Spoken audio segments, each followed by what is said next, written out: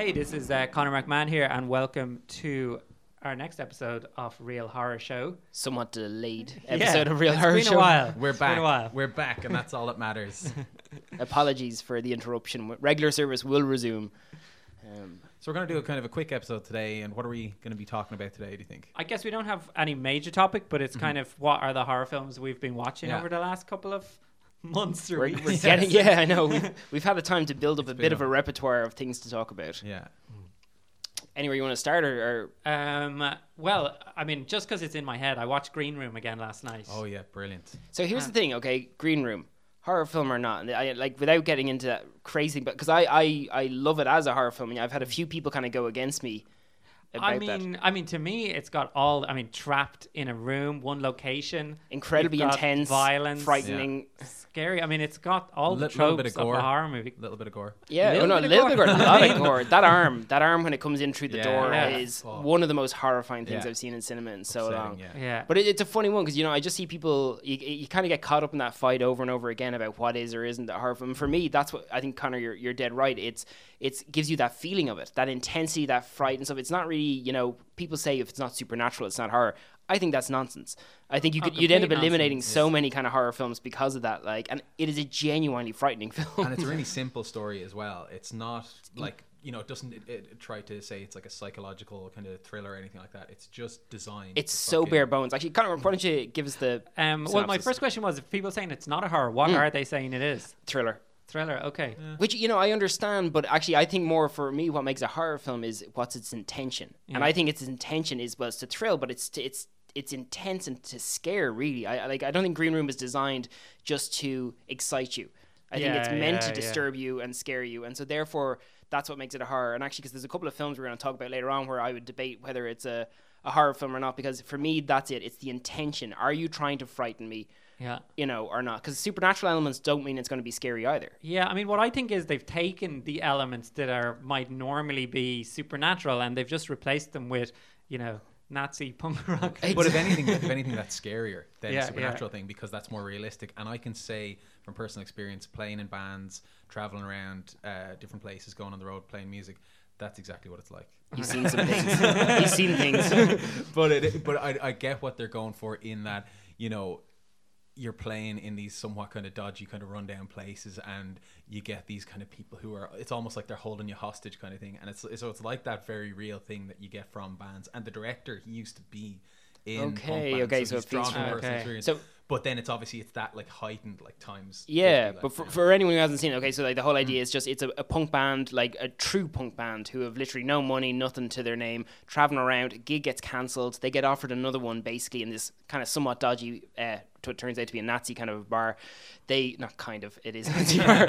And they go down there and they end up seeing something they shouldn't do and they end up stuck in the green room basically. And the whole film kind of is as simple as that, and it revolves on them just trying to get out, but it is just... It's incredible. Just, the things that I think are brilliant about it is, and it really pulls out the heart, is the realism. Like there's a scene, and they're just little details. Like there's a scene where one of the guys is holding a gun, and you can kind of see his hand is getting tired, and he has to use like two hands to hold the gun. Right. Yeah. And there's something about just the reality of the situation, or the, again, when his hand gets sliced or his arm Yeah. gets sliced. Yeah. And it's something you don't see.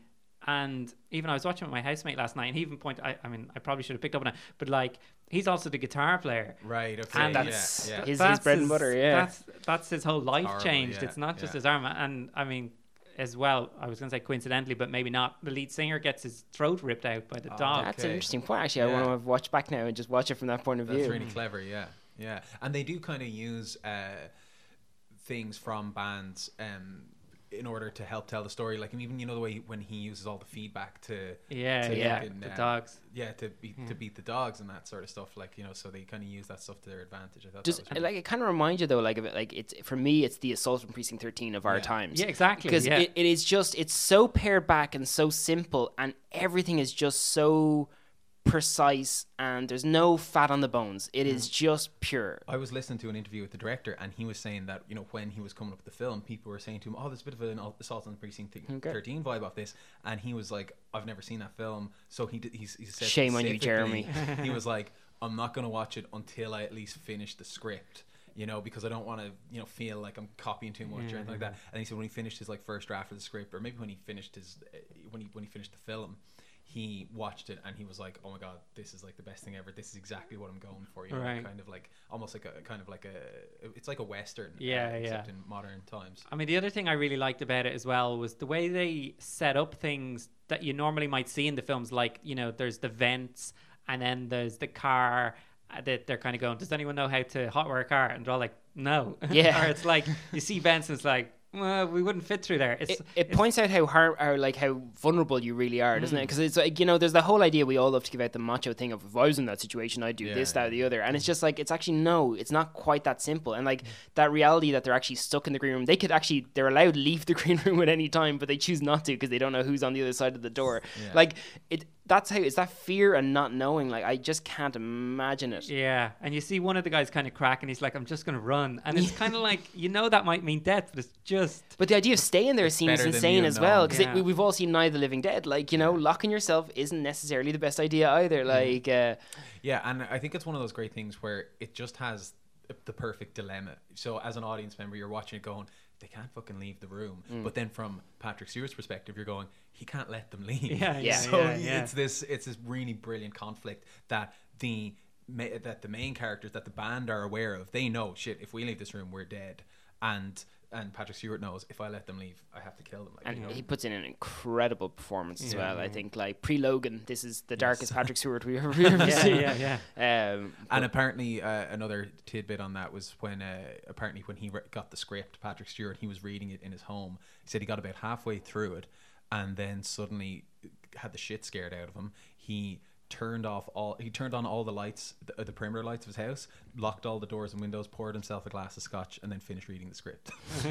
Because I imagine it's as intense on the page. I'd love to read that script actually, because it's even like, you don't need a major explanation about who the Red Laces are. Like, it just becomes quite apparent, and it's just beautifully written that we don't need to have the history of how did Nazis come about, why are they Nazis, they just are. And you're in trouble. There's something so pure and simple about that. And like, for me, what I love a film that has that kind of intensity, I feel it finishes on a perfect note for the type of film that it is. And I just love that when a film holds its own to the end and doesn't kind of buckle out in the last. Because the last 20 minutes, particularly of films, people can seem to lose their nerve of following it through. And no, I really like the way they went with it. Cool. What else? Next film. Oh. Well, yeah, I think there's definitely a couple of 2016 films that we want to talk about. Or should we talk about Get Out first, even because it's more modern and current? Because who knows if these people listen to the end of our podcasts? Sure. Yeah, you people. We know who you are. So have we all three of us seen Get Out? We have. Yeah. So, thoughts? Or synopsis, first of all. Someone. I'm always terrified of the synopsis. Right, so I'll give it a crack. So basically, it's a film directed by Jordan Peele of Key and Peele, and it's about a young interracial couple, a black guy and a white girl, and they go to the girl's parents' house to visit the parents for the first time after like 4 months of dating. And there's a bit of anticipation that, there might be problems because they're an interracial couple, but she assures them everything will be fine. They get to the parents' house and things are very unusual. It's very creepy, and they're met with a kind of weird hostility from the family, and it's a mystery, and things spiral from there, I suppose, is more or less. I think because it's one of those ones you don't really... You don't want to give anything I feel away. For some of the films actually today, and actually in general, like, you almost want to do a separate spoiler special to be able to actually get in, especially when we talk about The Wailing later on, because you kind of want to talk about incidents in it. But but I think as well, it has, just from people I've talked to, everyone I've talked to, it seems like a film that a lot of people have seen. So like, I mean, I'm not intending on doing spoilers here, but I wouldn't be surprised if most people who are listening to this have actually seen it by this stage. Yeah, it really hit, like, it's massive. One of those films that broke out, and I think it played really well to both audiences, horror fans and just regular people. Like, I think the promotion it gets from this podcast though could kind of push it over. That's it, Jordan. You're welcome. But no, you see, because here's the thing: is like, and I remember because we've talked briefly about this before. I want to preface this with, like, I really like Get Out. I thought it was a great film. I think the satire is on point. I think it's incredibly intelligent. My only qualm with it is I'm not sure it's a great horror film. And I don't think it really is that worried about it. I think it's using that kind of world. I think it's an amazing Black Mirror episode. You know, pushing this out there, and I've seen the thing saying, like, you know, one of the greatest horror films of modern times. So I think one of the best and most important satires, but is it a great horror film? Like, I mean, I think for me, coming to see Get Out, I was like looking forward to this film for like the 6 months that I knew about it before it came out. You know, a big fan of Jordan Peele and that. And while I really did like it, it wasn't even until actually afterwards when you said it, you were like, didn't really see it as much of a horror film. You kind of made me realize, actually, yeah, you know, it wasn't the scariest. It felt like much more of a mystery and a satire to me, but I still loved it. I still did really like it. What about you, Connor? Yeah, I would say, I mean, for me, I wouldn't like it as much as the hype would say. Like, it's like you say, right, it's like one of the great films. And the films, I suppose, even it would reference like something like Rosemary's Baby. And Rosemary's Baby is clearly a classic. Like, you know, a classic and also a genuinely scary film in parts. Yeah. Like, and I mean, I suppose what Get Out had as well, and which I did think it do well, was the mix of humor with scares, because it is one of those things that's hard to balance sometimes in movies. And like Scream did it really well back in the day, where it was genuinely really funny, and it was also quite scary at times. I mean, sometimes it didn't quite all add up to me as well. Like, I mean, you know, like when he comes outside and the guy running towards him, and it's like it is a scary moment, but I'm still like, why was that guy doing it? It's like, totally. And even the ending, I did think that there were a couple of unanswered things at the end. Like, I mean, even the guy Dre, I think, you know, the first guy who goes missing, who, you know, he takes the photograph of and he's like, get out of here. I believe those are his words. But like, it kind of doesn't really answer like what's going to happen to him or anything like that. Do they just kind of leave, you know, at the end? Yeah, it's a funny, because again, I know we're not kind of quite getting into exact details, but what like the ending for me is incredible simply because it reveals our own kind of understanding of the world by just the sound of a police siren. Regardless of what happens, our reaction is very informed by what we think is going to happen, and that actually tells us a lot about how we believe the world works and how it's going to be portrayed. And I like that without actually having to show it. It reveals our kind of thing. And I think the whole film does that really well, and in quite an uncomfortable way, because, you know, we're three white guys sitting here talking about it, and like the whole film basically just says, you know, like that if you're overly supportive, then you may also be racist, you know. And I think, you know, there's very, very good points in there. The only challenge I'd put to the film is it doesn't offer us any solutions onto how maybe we can counter that or change it. It's more a statement of how things are as opposed to how to avoid being this way. Yeah, and I suppose, I mean, I listened to an interview with Jordan, and that was one of the things he was saying, is that because we live in a time where there's a perception that we've gotten over all that and that we're not in a racist society. And I guess he's kind of going, no, I mean, they use that word post-race. Is that post-race? Oh, I wouldn't be surprised. But it's just kind of feeling that we're all past that. But actually the experience of, and I mean, I thought even the opening scene was great, just to show, you know, a black guy walking through a rich white neighborhood and how unnerving that can be. Absolutely. You know? Absolutely.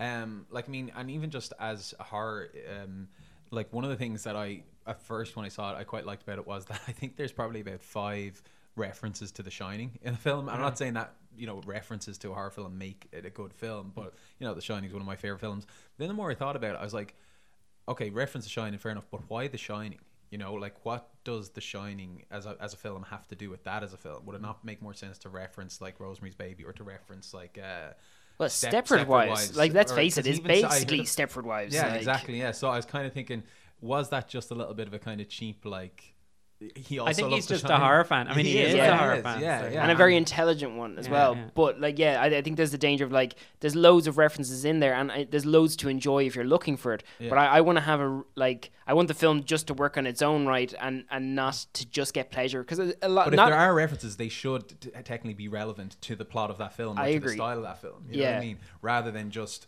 oh, hey, I love The Shining as well, here's some references, you know, because when I really broke it down, that's kind of what it said to me. It's funny, because like Get Out is actually, like, I do think it's a really well made film. It feels unfair. Like I think the reason we're putting the criticisms out there against it is actually more because it's been hyped up to be this masterpiece of all proportion, as opposed to like, so it's a great film. It's just maybe not quite that.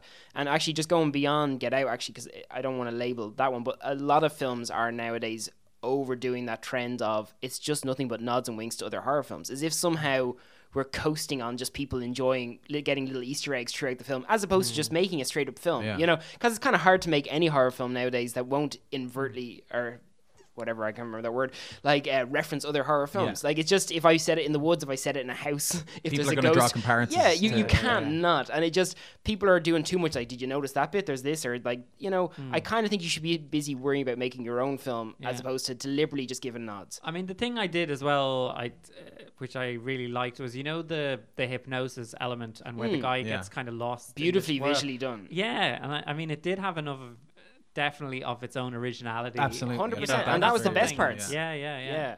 Actually, I remember, because I was talking to you guys as well, that like I'm bloody disgusting. I think they were sharing some of the things, because in the trailers there were a few scares that were left out of the final film.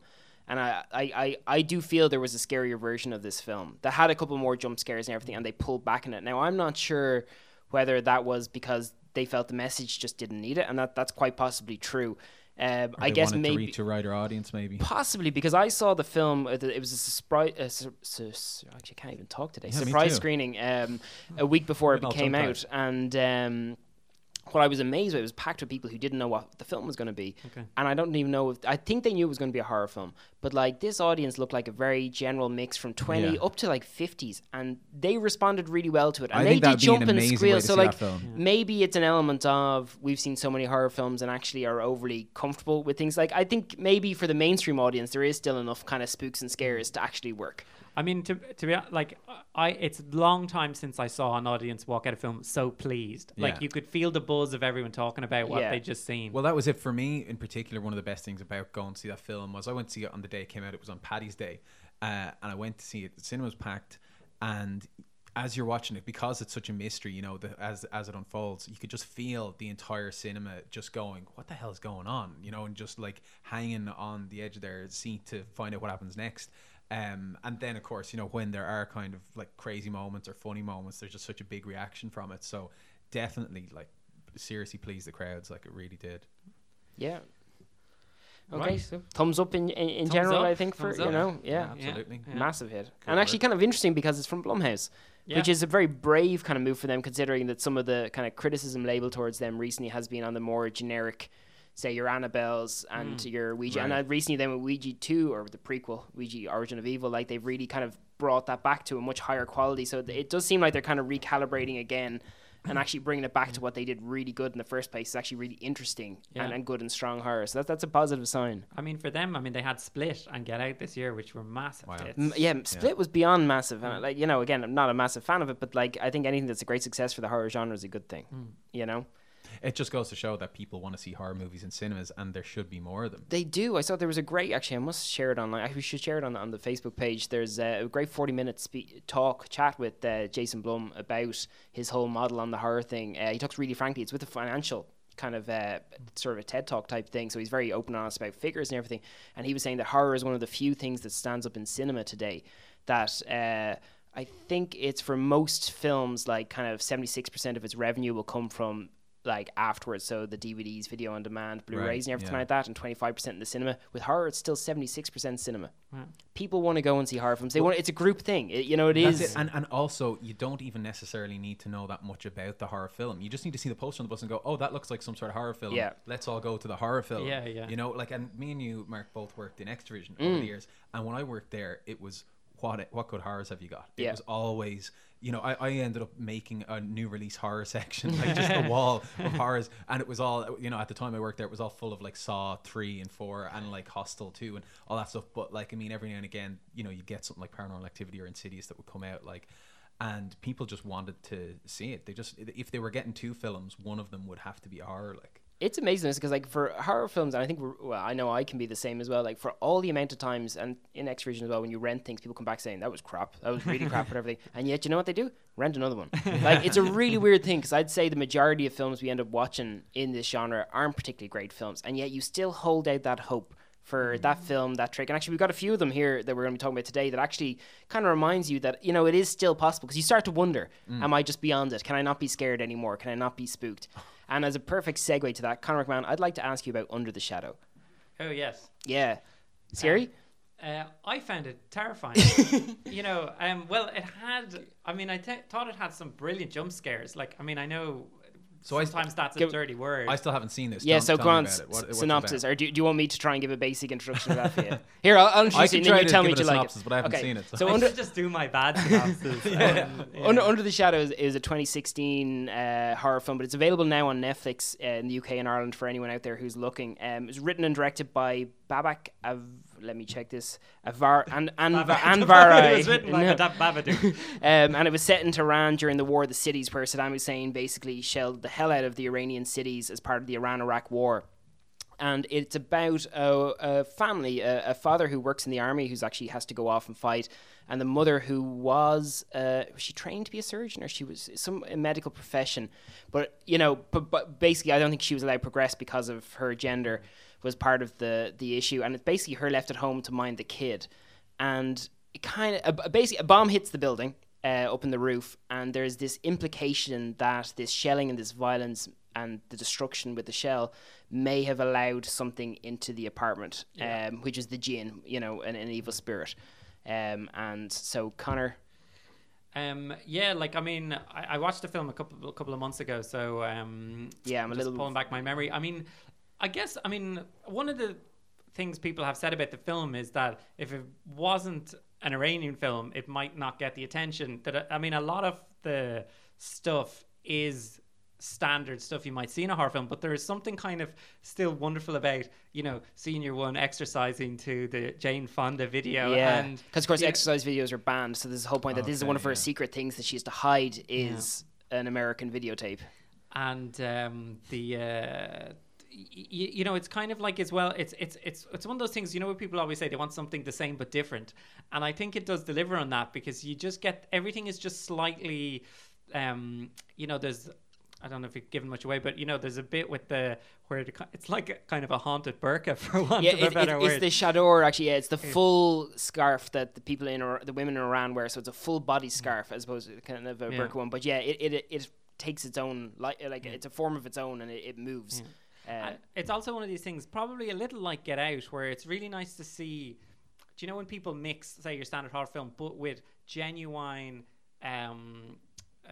like, there's a bit, for example, where she's afraid to leave the house without putting the burqa on, and I know that's mixed in with a kind of suspense sequence, so it's one of these things where, or she gets beaten up you see, and there's that wonderful, because like, it's something I guess is harder, say, in horror films nowadays, to try and explain why someone would be afraid to leave the house. But yeah, it's the fact that if she leaves the house, if you just run outside the door, you can actually be beaten and attacked or arrested, because you have, it's considered depraved. You're not allowed to reveal yourself without being covered.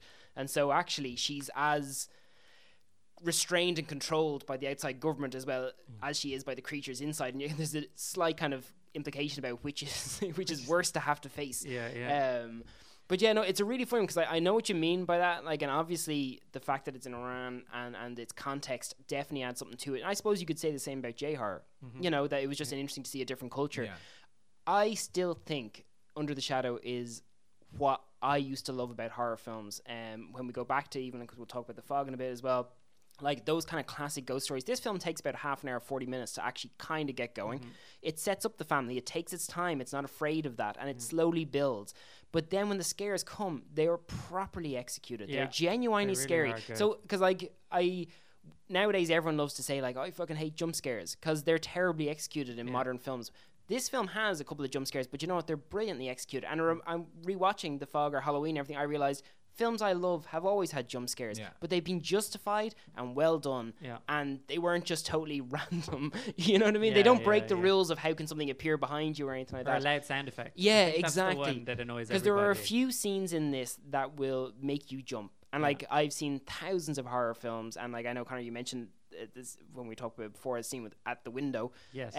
Genuinely, like, you know, that's properly like, whoa. Yeah. And it's really exciting to still be able to have that feeling, you know. So Connor, you haven't seen it yet? No, but the way you're talking about it, I really want to see it. I actually Really, yeah. it just, it's so, you get so kind of comfortable with horror films that when you put them on, you're kind of just looking forward to seeing what the story is. Yeah, and you're not yeah. really expecting to be afraid. And that's what kind of caught me off guard with this one, because I just didn't expect to be a bit like, oh, I'm uncomfortable with this. Yeah, my only question with I know I had one little niggle in the film, but maybe you can, because I loved it, but maybe I shouldn't even be bringing this up. But was there something about? I know I was kind of going.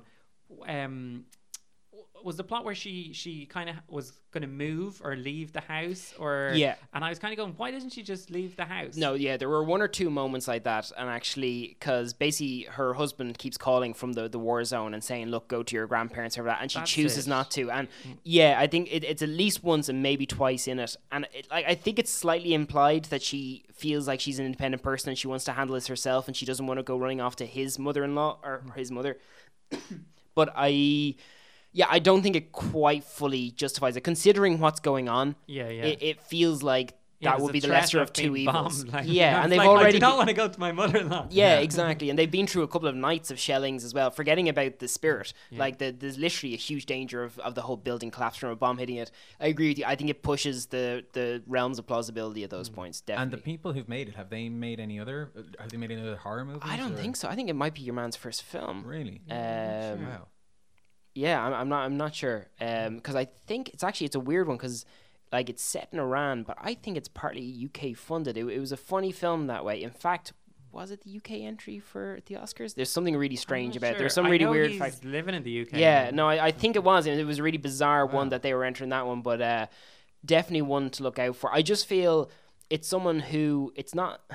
You know, with horror films, it can be like, I'm a director who's going to make my first big film, and I'm going to do horror because that's an easy one to get into. This, to me, isn't someone aping horror films. This is someone who understands it, enjoys it, and actually wants to make a good one. And genuinely wants those scares to be proper. Yeah. And I really, really feel... And I guess because you care about the characters, that's what makes all the difference. Yeah. So, Connor Dowling, definitely for your list, and our viewers, if you haven't, it's on Netflix. No excuses. Yeah. Get on there. By the next time we meet, I will have seen it, because it sounds really awesome. Then, Connor Dowling, do you want to talk about The Fog? Oh, yes. So last Dun, night dun, dun, I went to the Grindhouse screening in Smithfield every month or so, or every month. At the end of every month, they do a screening of like a classic, like. And is this film prints? Is it DCPs or is it just a Blu-ray? Last night it was The Fog on 35mm. Nice. Wow. And Nice. a month ago, me and Connor Mack went to see Mortal Kombat on 35. that was I really feel I missed out with that one, because Yeah. I have a very big soft spot for that film, regardless of whether it's good or not. Exactly, yeah. And as on a note on Mortal Kombat, as I was watching it, I was like, I think I've seen this film 50 times. Just put it completely out of my mind, because I'd forgotten about it. And I was like, oh wait, no, I think I know this film. I was like, how did Christopher Lambert ever become so famous? He was Oh my Raiden. God. He was clearly Raiden. I think he was playing an Asian person. After in Highlander, it's the Mortal most Kombat. perfect role ever for him. Yeah, and when me and Connor saw Mortal Kombat, every time Christopher Lambert spoke or even came on screen, everyone just cracked up laughing. There's something very strange about him. But The Fog, yeah. So I remember hearing about The Fog when I was a kid, and it kind of had this kind of infamous kind of sound to it. Like, it just sounded like that must be the most terrifying film ever made, because it's called The Fog, and fog is something you see out in the world, and it's one of those naturally kind of creepy, scary things that you just see, so I remember seeing it when I was like 6 or 7 years old, and it was just like terrifying and brilliant and scary, and I don't even remember that much about it. I just remember that I saw it. So I hadn't seen it since then, and obviously since then, big fan of John Carpenter, love all this stuff. But I went to it last night with a friend of mine who'd never seen The Fog before, and it was fucking brilliant. It was really good. It still holds up. Yes, there are some moments, where there's people in the cinema laughing, and where unintentionally, funny moments. And in those Grindhouse screenings, they're usually really rowdy, but this is probably one of the least rowdy ones I've ever been to, because the story is good and it's well directed. Like, the camera, It's fairly well acted, as far as I remember, though, isn't it? Like, it's not that cheesy.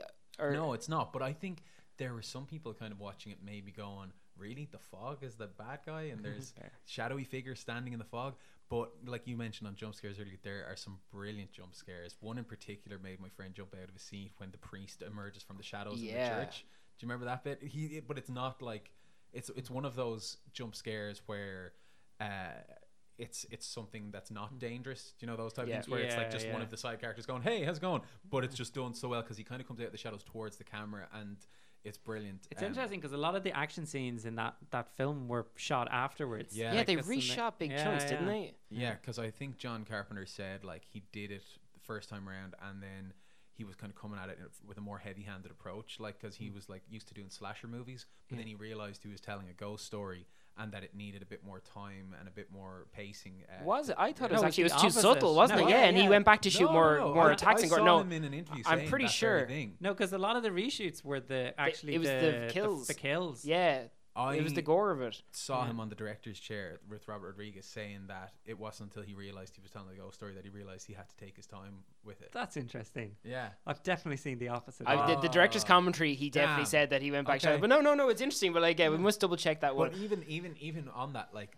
the kills aren't particularly brutal. Like there's that thing where the guy gets stabbed in the slash face, hook. like at the start. That was pretty harsh. That really, I just, you know what, like works because the fog still scares me as a film. And okay, so Yeah. this is about 2 years after Halloween, 3 years maybe. It was Carpenter's next film, right?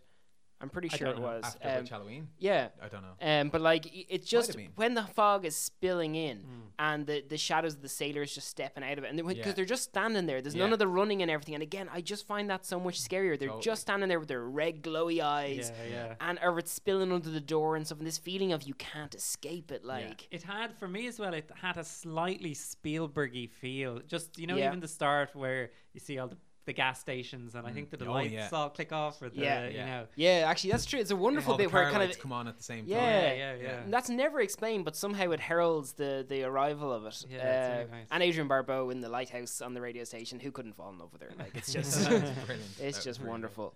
But yeah, and of course Janet Leigh and Jamie Lee Curtis Yeah. on screen together, Yeah. mother and daughter. So that no, like, but I really, yeah, I think if people haven't watched it in a while, get on there, watch it. It really, really Here's stands the up. thing I think about recommending that to people. I think that people would like it if they were seeing it for the first time. But I think it's a film that you need to pay attention to. Like, it's not the type of film you can just sit down and watch on your laptop and be checking your emails in the next Yeah. tab. You know what I mean? I think it's a type of film. No you sit film down should with be. one or two friends, turn off the lights, turn off your phone, and just get lost in that world. It's only 83 minutes long. You know Yeah. what I mean? Wow. And I just think because it is a more simple type of horror film, you know, than the type of stuff we're used to nowadays, you know, because it does kind of take its time a little bit more at the start and that. But yeah, I think it's really good. I think it, and even my friend who saw it, who actually really enjoyed it, we both kind of said it feels like the third act is a little bit light, you know, like it just feels like they get to the church, they find the cross, and they give it to the thing, and you know, it just kind of ends really fast. But because it's set up, it builds up so well. It builds up really, really well, and then it kind of just ends kind of abruptly. That's literally the only thing about it, though. I still came out of there going, well, like I would just kind of put it to the side, like after seeing it like years ago, going, yeah, I've seen The Fog, it's fine. They remade it, didn't bother with the remake, but definitely one Remake to was revisit. terrible. I never saw it. Really, Still really haven't seen was. it. Like it's up there with those, like the Wicker Man and well, I used to think The Omen, but actually since the Nightmare on Elm Street and The Wicker Man came out, I kind of forgave The Omen. No, that far from the worst nowadays. But no, the Fog, like, it just totally missed the point again. You know, it just really, and CGI fog, and because I'm not an anti CGI person, actually, like some people tend to lash on there with just. But it's when terrible, something. It's terrible. the thing about that is though, it's when something is done in the original really well without CGI. You know what I mean? It's like real smoke. Yeah, You're yeah, looking at yeah. it going, how did they direct that smoke so well? And wasn't that? Yeah, didn't they smoke do is a scenes really where good like actor. the car was driving in reverse or something like that, it's supposed for the fog to chase because the wind was blowing it in one direction, so they couldn't control the fog that well. Right. So it was easier for them to reverse the car Okay. and reverse the footage than actually to Okay. to try and because fog you can't control it. And I'm always Yeah. amazed when you see those plumes as a filmmaker, Yeah. like. How big are the smoke machines Yeah, yeah. to I know, generate I that and those know. kind of things? It's incredible. Yeah, exactly. But yeah, definitely one to check out. Connor, anything else on your list you'd like to talk about? I watched, just speaking of, I suppose, on the topic of watching old movies again, I watched during the week Invasion of the Body Snatchers. Oh, yeah. brilliant, Donald Sutherland Yeah. version. And I thought it was an amazing film. And I mean, not just the storytelling, but the way it's filmed. Like, it's if you're interested in camera work or style, Yeah. like, I just thought that film, like, I started to notice how often you know, people were filmed through reflections or shadows Oh, yeah. or you know, they had plants in every scene, just like in the frame, and Yeah. and it had this wonderful ability to make the normal seem sinister, which you know, suddenly, you know, a potted plant was terrifying, you Right, know, okay. and it was sort of built throughout the film, you know, and that film, it's in the original. I mean, because that's a remake Yeah, as well of the original, but There's about 4 or 5 versions. now yeah, at this because stage, then isn't Abel there, I think? Ferreira did a version as Body well, Snatchers. and then there's an even The Nicole newer one. didn't Nicole Kidman or something? Yeah, There it was was one a couple of years yeah, ago. Yeah. Called Body Snatchers, I think. I think it was called Invasion. Okay. Oh, Something- Invasion. Yeah, yeah, Body I think. Snatchers was the Abel Ferrara one. wasn't Okay. it? Yeah. Okay. The kind of pink and red cover. Yes. Yeah. But they do this wonderful thing where they'll follow somebody running across a road and then just move back onto our main characters. Right. And you don't know why, but you just have this sense of something's happening. That there's on just a chaos breaking out wider- around them, like Yeah. in the background, like. And again, just wonderful performances. You know, yeah, it was really scary. Like they just really, the level of paranoia that it creates, I thought Yeah. was great. But isn't it like, because I just feel that the films around then, because that was 79, I think, like there was just so much more craft, and whether that was time and money, I'm not sure, put into horror films. Well, you know, I suppose science fiction horror is this one, but like you were saying, with all the shot choices and everything like that, these films are really well made. They're not Really, just like, you know, kind of, and there's nothing wrong with your Friday the 13th Part Yeah, 6 type yeah. thing, but like these were, they seriously, like, you great DPs, you great actors, you great set design, everything. Beautifully made films, you know, and like Invasion Body Snatchers is willing to take its time to build up, because that creep isn't an initial thing. Yeah, It yeah. just slow, and you're not even quite sure where that moment is where you start becoming bothered by it. You just know at the end you're really bothered. Yeah, But yeah. And I that's- love that. Like, I think that's a really good point, though. Like, I mean, they're not just horror films; they're really beautifully made Yeah. films that are also horror films. And like, I think it was like Alfred Hitchcock or something like that. There's some quote from him that's always played, and it's like, "What if someone really good made a horror film?" You know. And so then, like, you know, obviously he made Psycho, but then you have like Stanley Kubrick making The Shining. You know, you have Polanski making Rosemary's Baby, and like all of these, like you know. William I missed that. Friedkin- We're missing a Friedkin great making The horror film from a Exorcist, great like- director. But I think that kind of brings us on to one of the other films I want us to talk about that was a brilliantly made film, which was out recently, Raw. Yeah, So that- okay, I think want that to was talk a about really this. nicely made film that was also a really good horror film. I So thought. Connor Dowling, give us an intro. Oh God, where to begin? Right, so Raw, it came out like in the past year. I think it's still in the cinema now. I think it just finished yesterday. Oh, it just actually, finished, okay, Well, right. in Cineworld anyway. Yeah, so it's set in France, and it's about a girl who goes to, she leaves her family to go to this veterinary college where her sister has been studying for the past year. So she goes in first year, and the college is this really weird kind of vibe of where they are like hazing all the freshmen, all the, you know, new recruits, and they, you know, they're all veterinarians, so they're like, you know, messing around with pig's blood and kidneys and organs and all this crap, and it's all very ritualistic and kind of barbaric, but they're all kind of going along with it, and she's a strict vegetarian going into it. And when she goes there, her sister has been there for the past year, and her older sister is kind of wild and crazy and having the great college experience. And then as it unfolds, we see that these two sisters, these girls, have this taste for blood and flesh, and it affects their life, and they start going like really out of control. And it's really good, but it's really well shot and amazingly acted. Like the performances in it are Yeah, that performance was great. fantastic. And just even what you're saying about the shot, what with the camera work, like there's a scene at the start where she's in a kind of, not like a nightclub, but like a sort of right, and it really puts you, like, it reminds me of being in a club and people bumping into you and feeling claustrophobic, and like it was totally plunged into that atmosphere. Totally. It was this big, like, one take kind of Steadicam type of shot where it's the camera's moving through from her perspective, or is it from her perspective, or just kind of? Well, you do see her. You do see her. It Kind of, follows she's her kind of working her dipping way in and through, out, yeah. and it's like one of those kind of things where you're in the rave and there's people bumping into you, and it's all a bit too much, but it's also kind of amazing at the same time. It reminded me of the way Spielberg puts the camera in the water in Jaws, and you feel like you're treading water. It was like that feeling of. So there's a couple of kind of scenes like that, and then there's a scene later on in the film that's in another rave setup, and it's this like tracking shot that goes down through the nightclub past all these people doing all this debaucherous Is that stuff. where someone's licking Someone's someone else's licking eyeball? someone else's eyeball. Probably one of the That's a the thing. moments in the cinema where I That's a actually thing. shouted out loud, like, you know, in disgust. But then it reveals our main character at the end of the club, and she's kind of like sitting and staring at all of this stuff going on around her, and she has this really like just intense look on her face, and it reminded me a lot of the Clockwork Orange. The shot, Even the music, actually, the music in that was same thing as well. very Yeah, there's a similar. kind of harpsichordy kind of sound to it.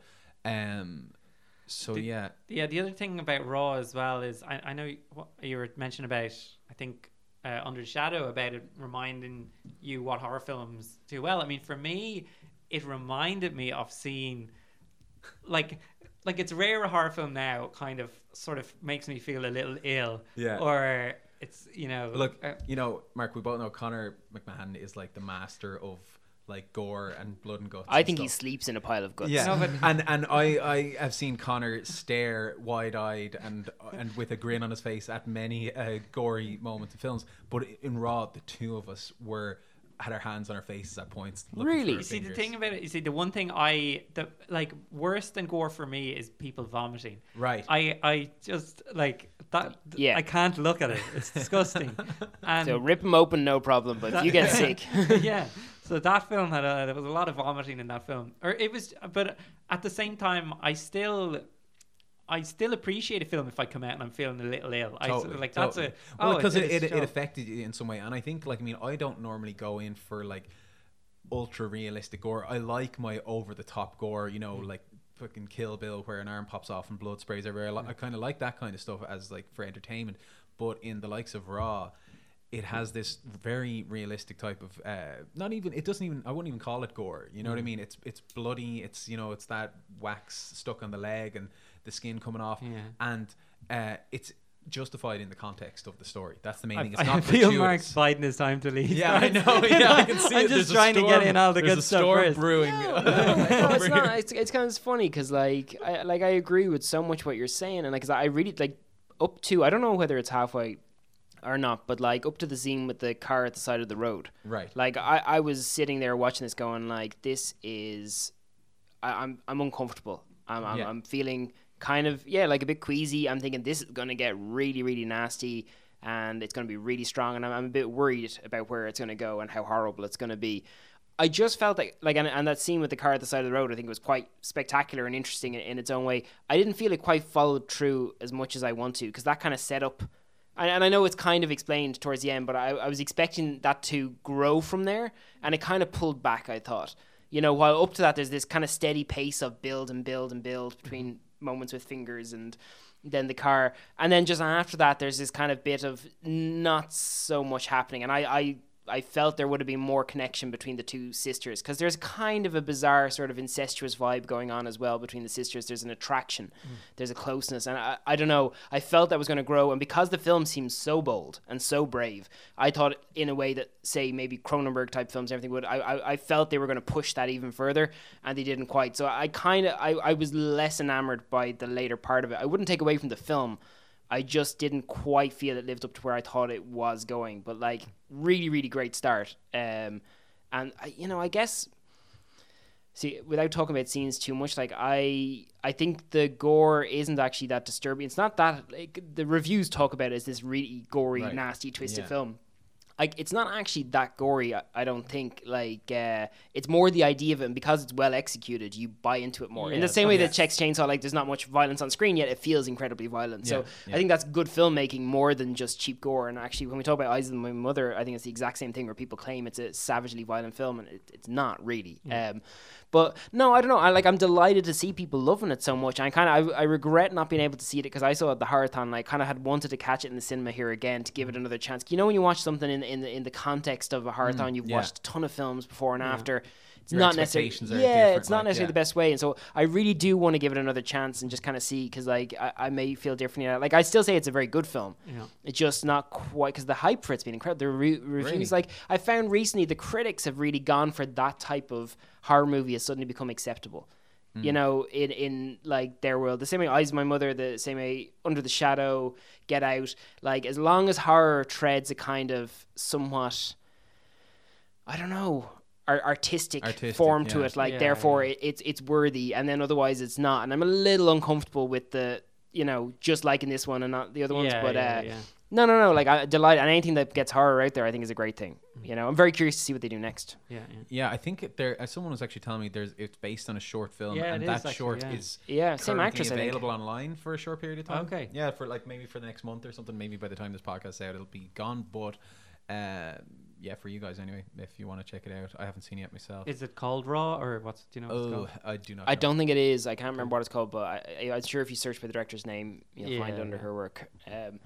But yeah, definitely worth checking out. And like, great to see films like that getting a big release, I think. Because like Raw was in mainstream cinemas. It wasn't just in an Eye of Fire or Lighthouse. And I think that's a really good thing. You know? Absolutely. And I know the audience is like, there was like a couple beside us when we had seen the cinema, and they were just like, like freaking out. Do you find like, because I know some people who go, because like they go kind of going, you know, there's a whole thing with a horror film, you're kind of daring yourself, like, we'll go and see it. But I feel when it comes to Raw and a few other ones, that those fans, because they're going expecting a horror film, and it's not that this isn't a horror film, because, you know, the Cronenberg films I love you could dismiss as being kind of more art house than horror, but I think they're going expecting kind of a bit more of an exploitation-y type film, more and of not an actual good more film. of a thrill ride, more of a thrill ride, and less of an upsetting, like, cinematic, dramatic experience. Because it's a coming-of-age drama, just with horrific, That's it. you know, That's it. implications. And like, one of the things that I thought was really well done about it was that, however they did it, they just crafted this world where just every single thing just seemed so bleak and so dismal. Like, even just when she's standing in her room in front of the mirror, and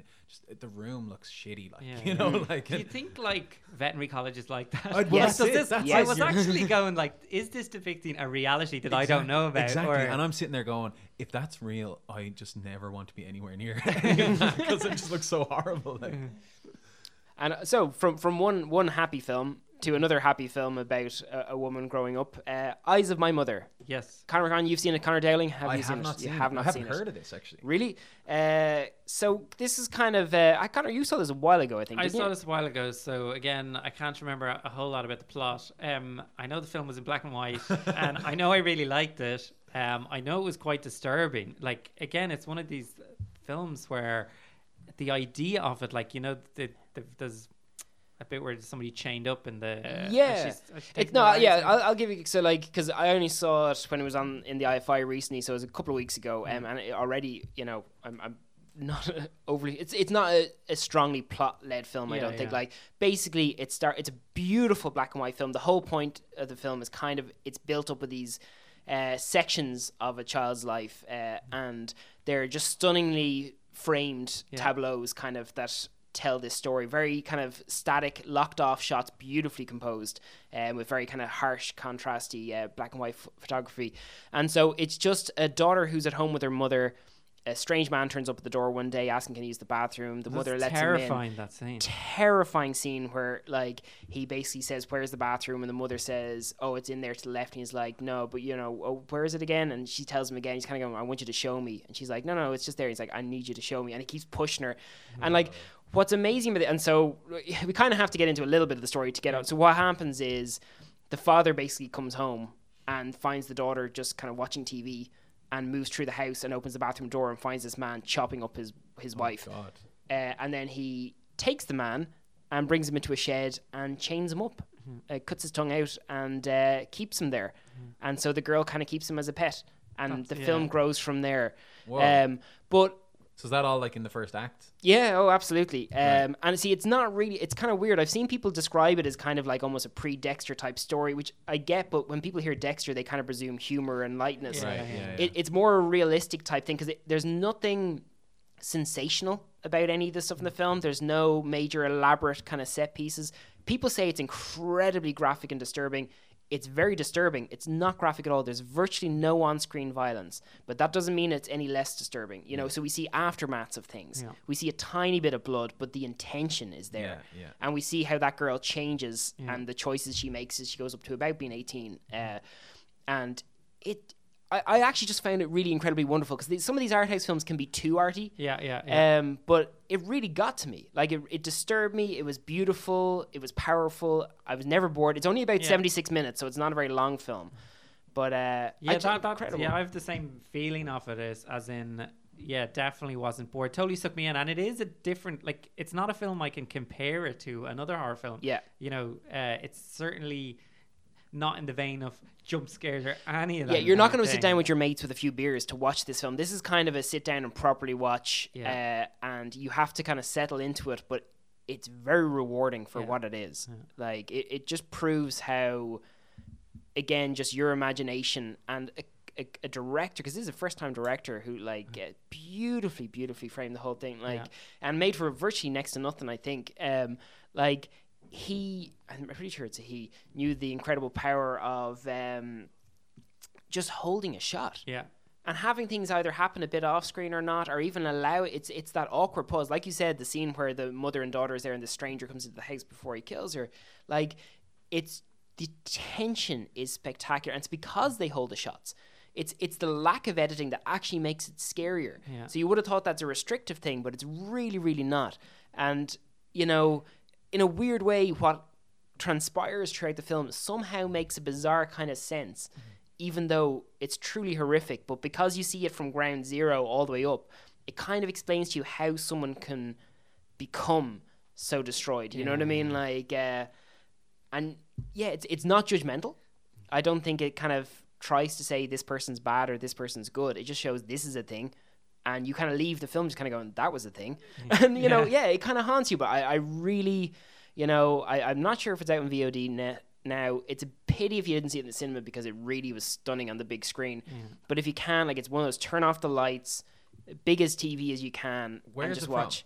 It's I don't know actually.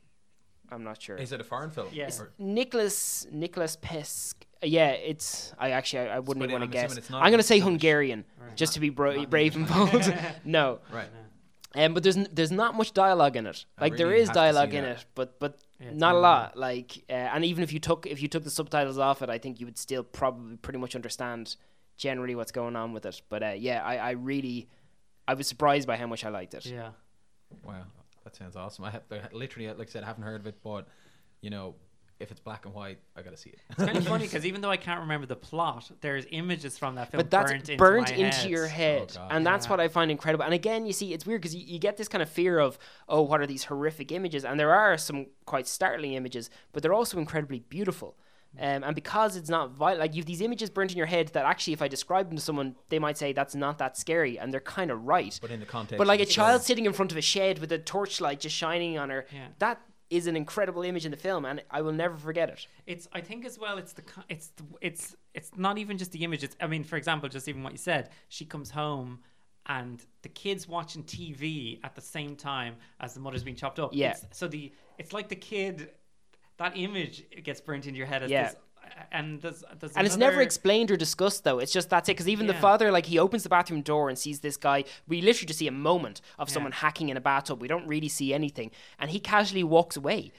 And I think it's just there's no response. And even afterwards, when he goes in and gets your man and puts him in the shed and ties him up, and, you know, I think they stitch his eyes closed in his mouth or something, isn't it? But, like, he then just goes in and watches television, and the daughter, like, makes him a sandwich or something, and no one talks about it ever. Or like, it's sort of that expectation is always flipped. It's kind of like this guy in the shed, and she goes out. I could be wrong. Is there a scene where she kind of is washing him? She takes care of him like a pet. She kind of feeds it mush and washes its hair and minds it. Yeah. It's just those details. It's just That you sounds know, disturbing. like there's nothing inherently, but it's just the context and everything. It's just. Yeah, it has to be seen. It's very, very dark. It's probably not something to watch with the parents. But I like.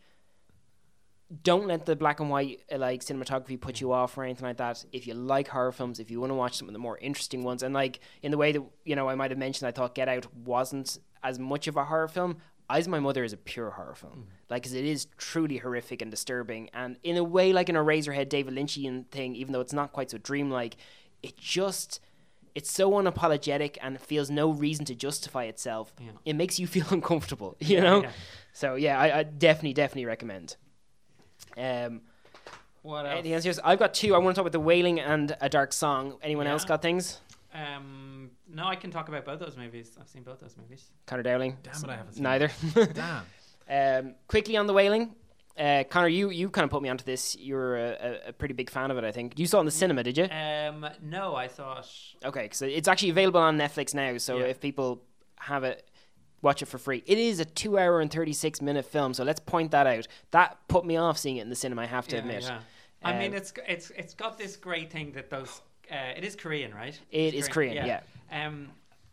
They have this wonderful ability to the tone. I mean, the tone shifts in these films, and yet somehow it kind of works, I think. Yeah. And I actually, as a pure confession, I have not warmed to Korean cinema for that particular reason. I've struggled with films like The Host and a couple of other ones that I know people really, really love.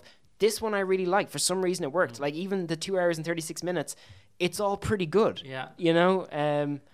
Because I think, I mean, some of the standout scenes again in my memory is like the exorcism. Yeah, okay, actually, scene. Just to introduce to people, yeah. So like The Wailing is, it starts off the main character. He's a cop. He's got a daughter, a wife. That he's kind of a bumbling kind of cop. Yeah, like he's not a great guy. You know, he's having a bit of of an affair on the side, and. Yeah, there's people have been murdered. There's a couple of murders that seem strange, and they've caught the people who seem to have done the killing. They just seem to have gone insane, and that kind of carries on for about an hour of different murders and some kind of oddness, and it just kind of grows from there, and it goes from like procedural to. I loved. You know what I love? Sorry, yeah, go on. Because did they use the same word, jinn, again in this movie? I don't know actually, but you know, it's the same principle. Like it's even though I think there's very heavy Christian. Undertones in this one, like, but it's basically this idea that the ghost, it's not just, you know, they normally in a, you know, The Exorcist or something, the ghost possessed the girl and they've got to deal with that problem. This is a ghost that moves from person to person and will literally wipe out the entire town.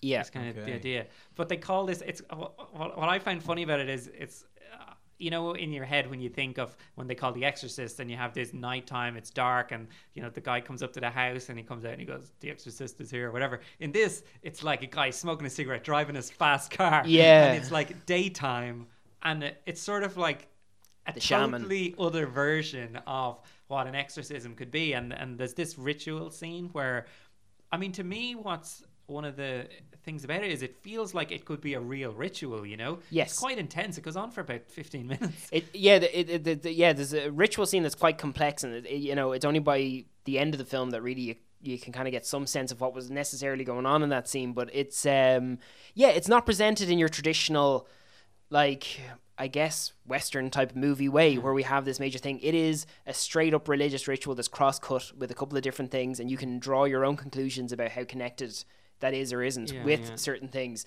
But yeah, and I do wonder sometimes with these things, do we give it more freedom and benefit of the doubt because it's a foreign culture and we just kind of think maybe that's fine? But while when we watch, say, a Catholic exorcism film, we're kind of going, nonsense. You know, I don't know, but it works, and it doesn't build up to any major moments. It just happens. Like there's these killings going on, and the daughter seems to have become kind of possessed, or there's something wrong with her. And they call in, she's very disturbing. And so they call in a shaman about it, but like there's no big deal about that. The grandmother says to the main character, he's like, well, we're getting the shaman in, and he kind of goes, well, fair enough. You know, so it's not, it's just a very different world than we're used to seeing. And, you know, there's a whole load of different levels to it. It's very much on the good and evil, and it's definitely a film that by the end of it, you're kind of going, what did I take from that, or what didn't I? Like, there's a lot of open-ended questions. I know the director said it's open to interpretation, and it was kind of only after reading a few things online, and I actually rewound through a couple of scenes to recheck what I'd seen there, that I kind of got a better handle on exactly what's happening. Like, I do think it's a little tricky to pick up on one or two things in there, and maybe for some people that's a really good thing. You know, they like that. I do like if my film kind of wants me to understand what it's trying to say about things. But yeah, I wouldn't say it's terrifying or massively disturbing, though it is kind of creepy. Yeah. But it's very engaging. Like, who's the director on it? I have it written here. It is Hong Jin-na. Okay, and what else has Han Jin-na done? I'm not sure. I actually don't think much, though. I think this was a huge success in Korea, actually. It was one of their biggest films, I think, of all time. But it's just... Yeah, it's really worth watching. Like, it's beautifully shot. Like, it's stunningly beautiful. Like, and the it scenery. Has scenes as well that you wouldn't just expect. This is the thing. You get almost, there's a zombie-like scene at one time. There's zombies. There's a vampire implication. There's an exorcist type stuff. Yeah. You know, there's a load of different things in there. Yeah, the zombie kind of thing sort of comes out of nowhere, and yet everyone in the film just sort of accepts it, and so And it you was a sort of great go, scene. yeah, no, Like, it was a brilliant scene. it felt like it could be something out of a Conor McMahon film, to be honest with you. That sounds great. Yeah. But yeah, like different, and these are not like American films, so it is a different tone, a different pace. So you kind of have to just sit down, enjoy it, take your time, but you will be rewarded for it, I think. Yeah, I think it's definitely worth to watch. Yeah. No, I've had it at home actually for a while. I've been meaning to watch it. So Yeah, no, it is worth it. And so, last but not least, can we have a chat about our Irish entry, A Dark Song? Dark Song, yeah. This is Liam Gavin's first film, I believe. Yes, I think it is. Yeah. And this came out about a week or two from our recording in cinemas and got a pretty good release, which for an Irish film is a major achievement. Connor, do you want to do a synopsis? Yeah, I'll give it a go. So it's basically follows Catherine Walker is the actress, and she says she wants, basically her son has died and she wants to talk to him one more time. So she's done some research, and and she's rented this house at the start for a year, and the basic, which becomes a lot of the film, is there's these certain rituals that you can do to bring back the child. And she, what's the name of the other actor? Steve Orm, is it? Or Steve Orm. So From Sightseers. Sightseers. Sightseers, where I remember him, big ginger beardy guy. Yeah. So he's kind of the expert, that she's called in, and they have to basically lock themselves into the house for 6 months, I think. Yeah, So the months. rituals it's not just like a ritual they're going to do at the weekend or Pet Cemetery. And it's very kind of- serious. Yeah. Like, there's no kind of like, oh, this is the thing. Yeah, he's like, you're going to be fasting. It's going to be very, very hard. It's going to be violent. It's going to be tough. Yeah. it makes it sound like you might actually get results out of something like that. Well, it feels like as you were doing a ritual if like this that. stuff was real, how you would have to do it. Like, it's treated, and that's one thing I really loved about it, is it's treated with that sense of, this is actually how this stuff could work. It actually made me feel, I wonder how much they researched this, and is this what some people do is to that themselves? a real, like, You know, it just, even like the ritual drunk, because they draw all the stuff out with chalk, but there's nothing in it. Well, I don't want to get into later parts of the film, but like with all the ritual stuff they're setting up, it's all kind of in a way like meditation, fasting, chanting, focusing yourself and everything. And there's just stages you have to go through, which you would go through in any kind of religious ceremony to get to a point of, nirvana or kind of understanding of things. So in that, but it, for me, those occult symbols and stuff, it's disturbing. Like, it's creepy. And your man Steve Ormer is just wonderfully So like, good. because he's not like in horror films that you get the kind of very po-face serious thing. Like, he's kind of a slob. He's a jerk. Yeah. He's a pot belly guy who doesn't give a shit. He drinks. And But I totally believe he knows. no, about he does. When he this says he's stuff. seen things, you really believe it. Like, and because he talks so flippantly about it, he's like, I've done this 5 times, 3 times it happened, 2 times it didn't. There's not much we can do about it. And he's very like. He's an oaf in some ways, and then there's certain bits where he gets very serious about it. Yeah. And there's times throughout the film where you wonder whether he can be trusted too, and there's questions about Catherine Walker's inspirations, whether she can be trusted too, or are her motivations on it.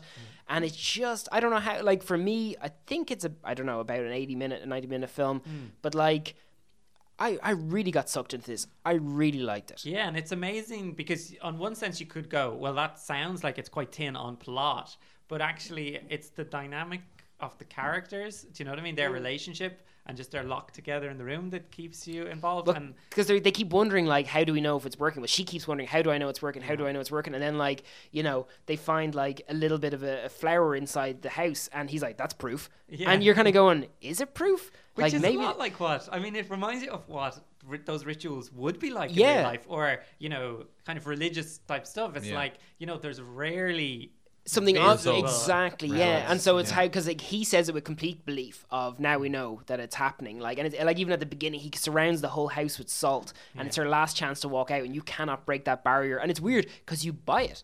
Like, I really believed you. You're kind of going, no, you can't be crossing that line. Yeah. Like, it's a funny one. Like, I've been saddened to see some of the online community kind of taken against it. I guess it is a slower film in some ways, though I found it like so engaging and I really, really enjoyed it. Beautifully shot, Jesus. Yeah. But like, I don't know whether it's the modern audience are going in looking for something slightly different. I think as well, some of the advertising campaign compared it with Hellraiser meets The Descent, and I Right. think that's Yeah, a The mistake. Descent. Yeah, I saw that it was. Yeah, How is it? it's anything to do with not. The Descent? It's really not, and I think that's. Can you see, Connor, how they?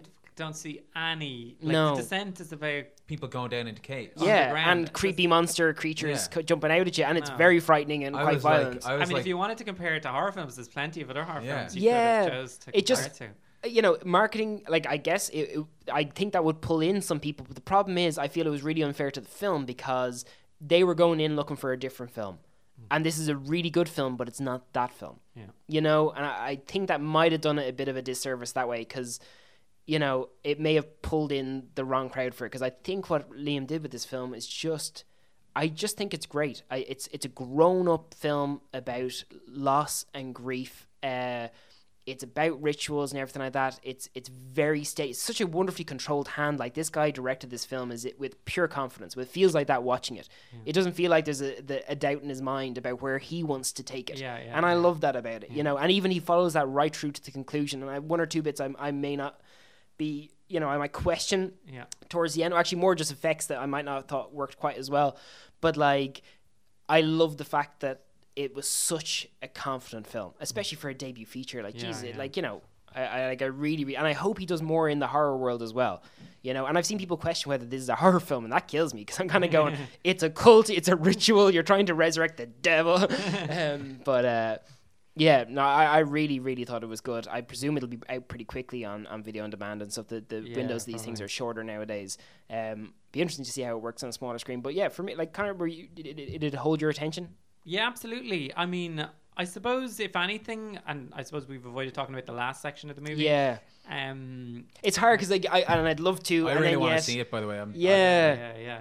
because But again, it's kind of like it's. Do you know? I like a film that puts you in a world you haven't been in before. yes, Or you're kind you of feel like you're getting a unfamiliar with. window to a world that you don't know about. Yeah. Yeah.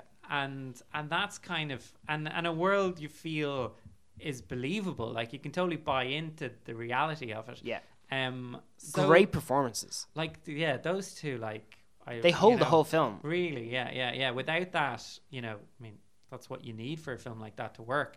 And it was what I wasn't expecting, because I was going, I wonder, will the horror sustain me, or the fact that will I be, you know, but actually, it's those two characters, and it's just like, and your man's a little bit creepy, and it's kind of like, you know, It's kind of what's going sleazy on? as well. Like, it's Yeah. that uncomfortable. Like, she's locking herself in this house with this guy who she doesn't know from Adam, who seems like a very unreliable person. Like, in the scene, do you remember the way at the start he goes, we're going to have to sleep together at the start? And Yes. then there was that scene because I might have missed a line or two, but was he just making that up, or was that the implication? The scene that happens, yeah, he just did that for his own gratification, Okay, which is yeah. equally disturbing and horrifying. Because she's locked in there. Yeah. You know, yeah. Because sorry, we're talking around stuff not to book on her Dowling out, but like, yeah, no, there's see, that's what I like is that both of these people have their own. They're fully formed characters. They're both their own people, and so it's not just the horror of the rituals and what may or may not happen when they complete it.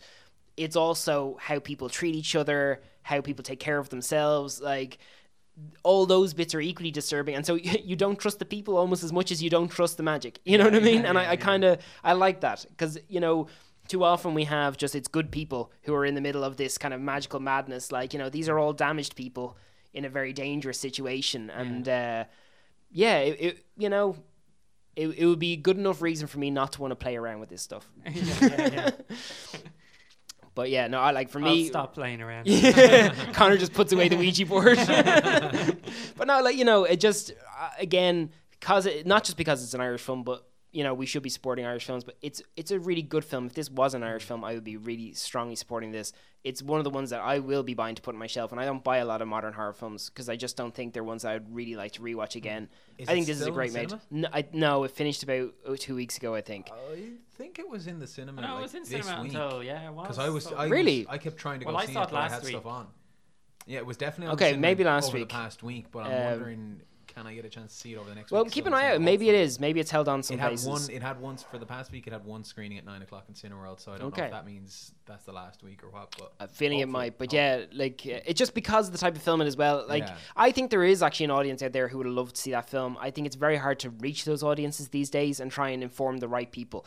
You know, and I guess the marketing people went for whoever they thought they could get in, but I think that film was good enough to sustain a larger audience than maybe it got. So it's not a mark on the film. It's just, it's so hard to get a film that people are aware of a film nowadays. So hopefully it will get the attention it deserves when it comes out on the other platforms. Just a film to mention briefly, because I did go see The Handmaiden. Now, Oh yeah, any good? not a horror. I really enjoyed it. I really liked This is it. Park Chan-wook. Yeah.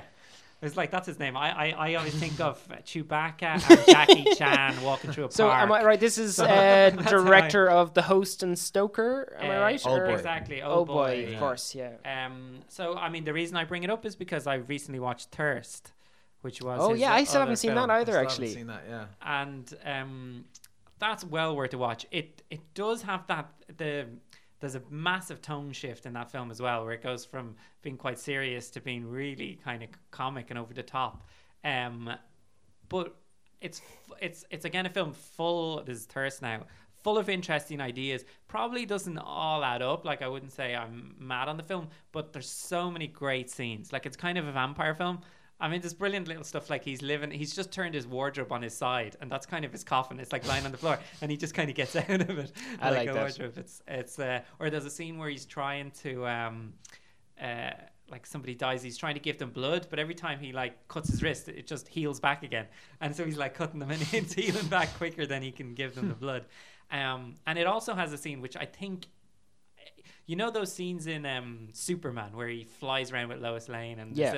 there's a scene where he kind of he's basically, when he realizes he's a vampire and he has the girl and he's jumping around the city because he can kind of fly, and they sort of put the camera on him. It's like they bounding around and you really feel that rush of adrenaline that you must feel jumping around the city, in a way that I've never felt in a Superman movie. Oh, I have to go and see wow. it. So, I'd say that's one of those ones that probably in the cinema is going to work better than. well, now this is Thirst. Sorry. sorry, Thirst you're thinking of. Sorry. I'm talking about Thirst. Yeah. Handmaiden isn't a vampire film. It's not. I wouldn't say it's a horror film. It's got moments of horror. So I mean, Thirst is an earlier film that he did, but definitely worth a watch. Like, it's got, I mean, for a vampire film, it's got a lot of interesting scenes, I would say, in itself. But maybe altogether, it's a little bit of a mishmash.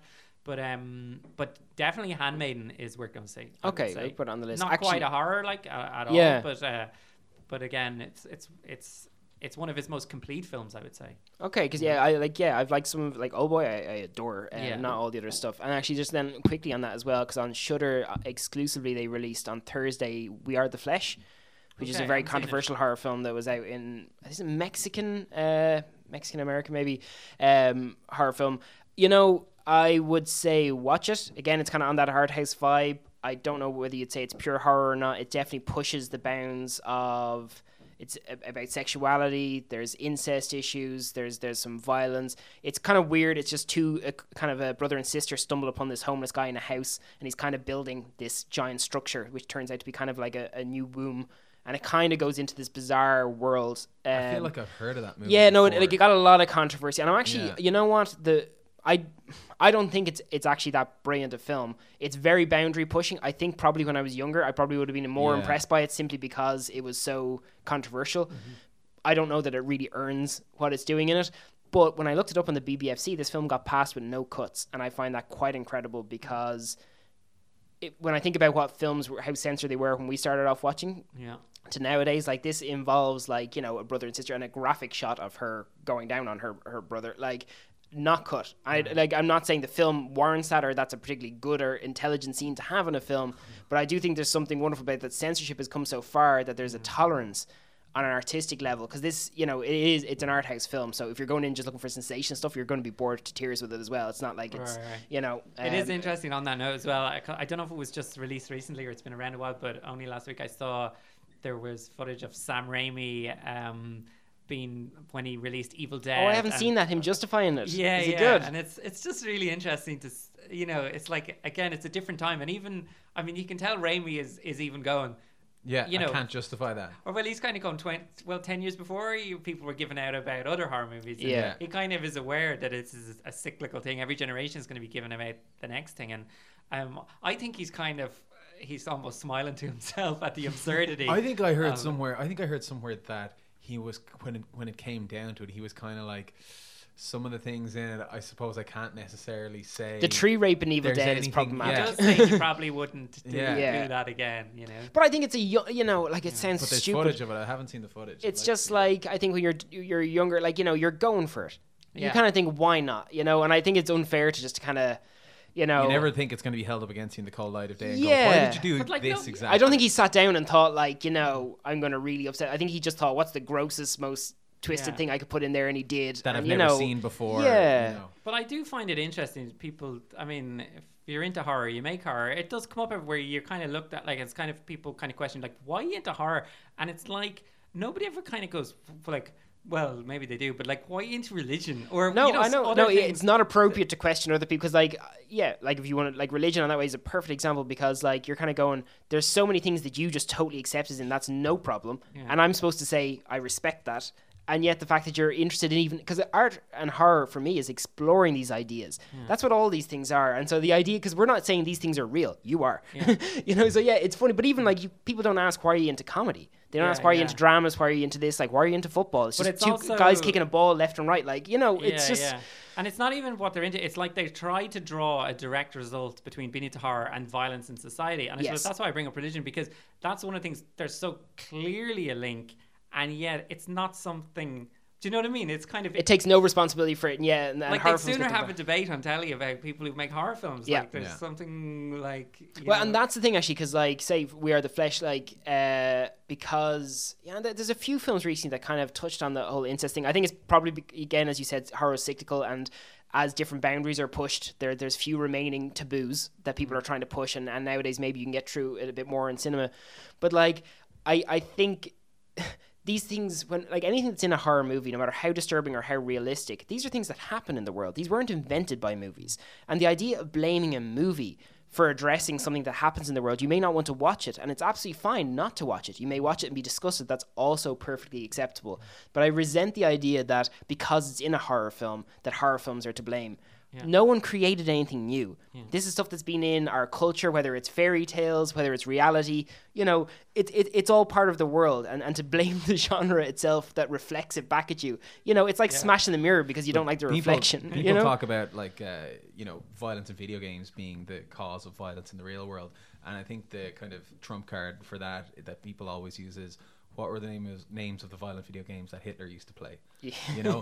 And it's like, there's, like you say, like, I mean, the horror movies aren't creating these horrific things, they're exploring them, Yeah, and I it's actually part of think- a primal thing that we need to see happen and to explore and to feel those things from a safe place that's, in our armchair at home or in the cinema surrounded by a group of other people who are also going to experience that thing as well. So it is a totally natural thing. But I think nowadays, like, are people still like blaming horror movies for atrocious things, or is that all left behind in the 80s? Like, No, I think it comes up whenever there's like the 80s, but the 90s was the Child's Play things with Jamie Bulger. Right, right.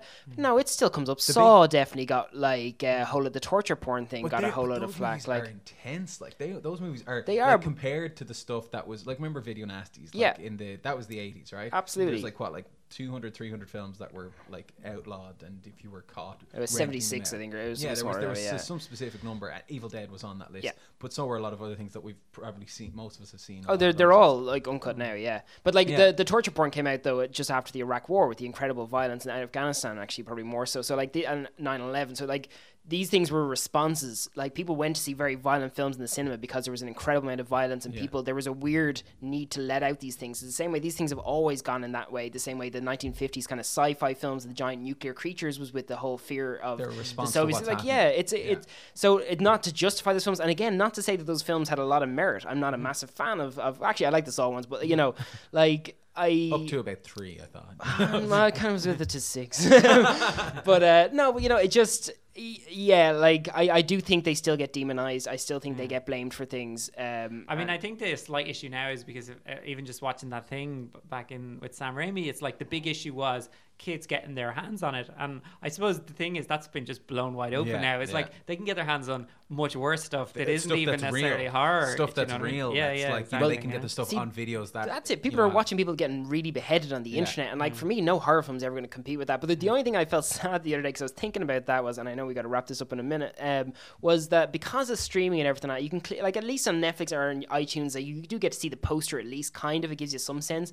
But as a kid going into a video store, it was that big circle with red and 18 written in the middle that meant I want to watch that film.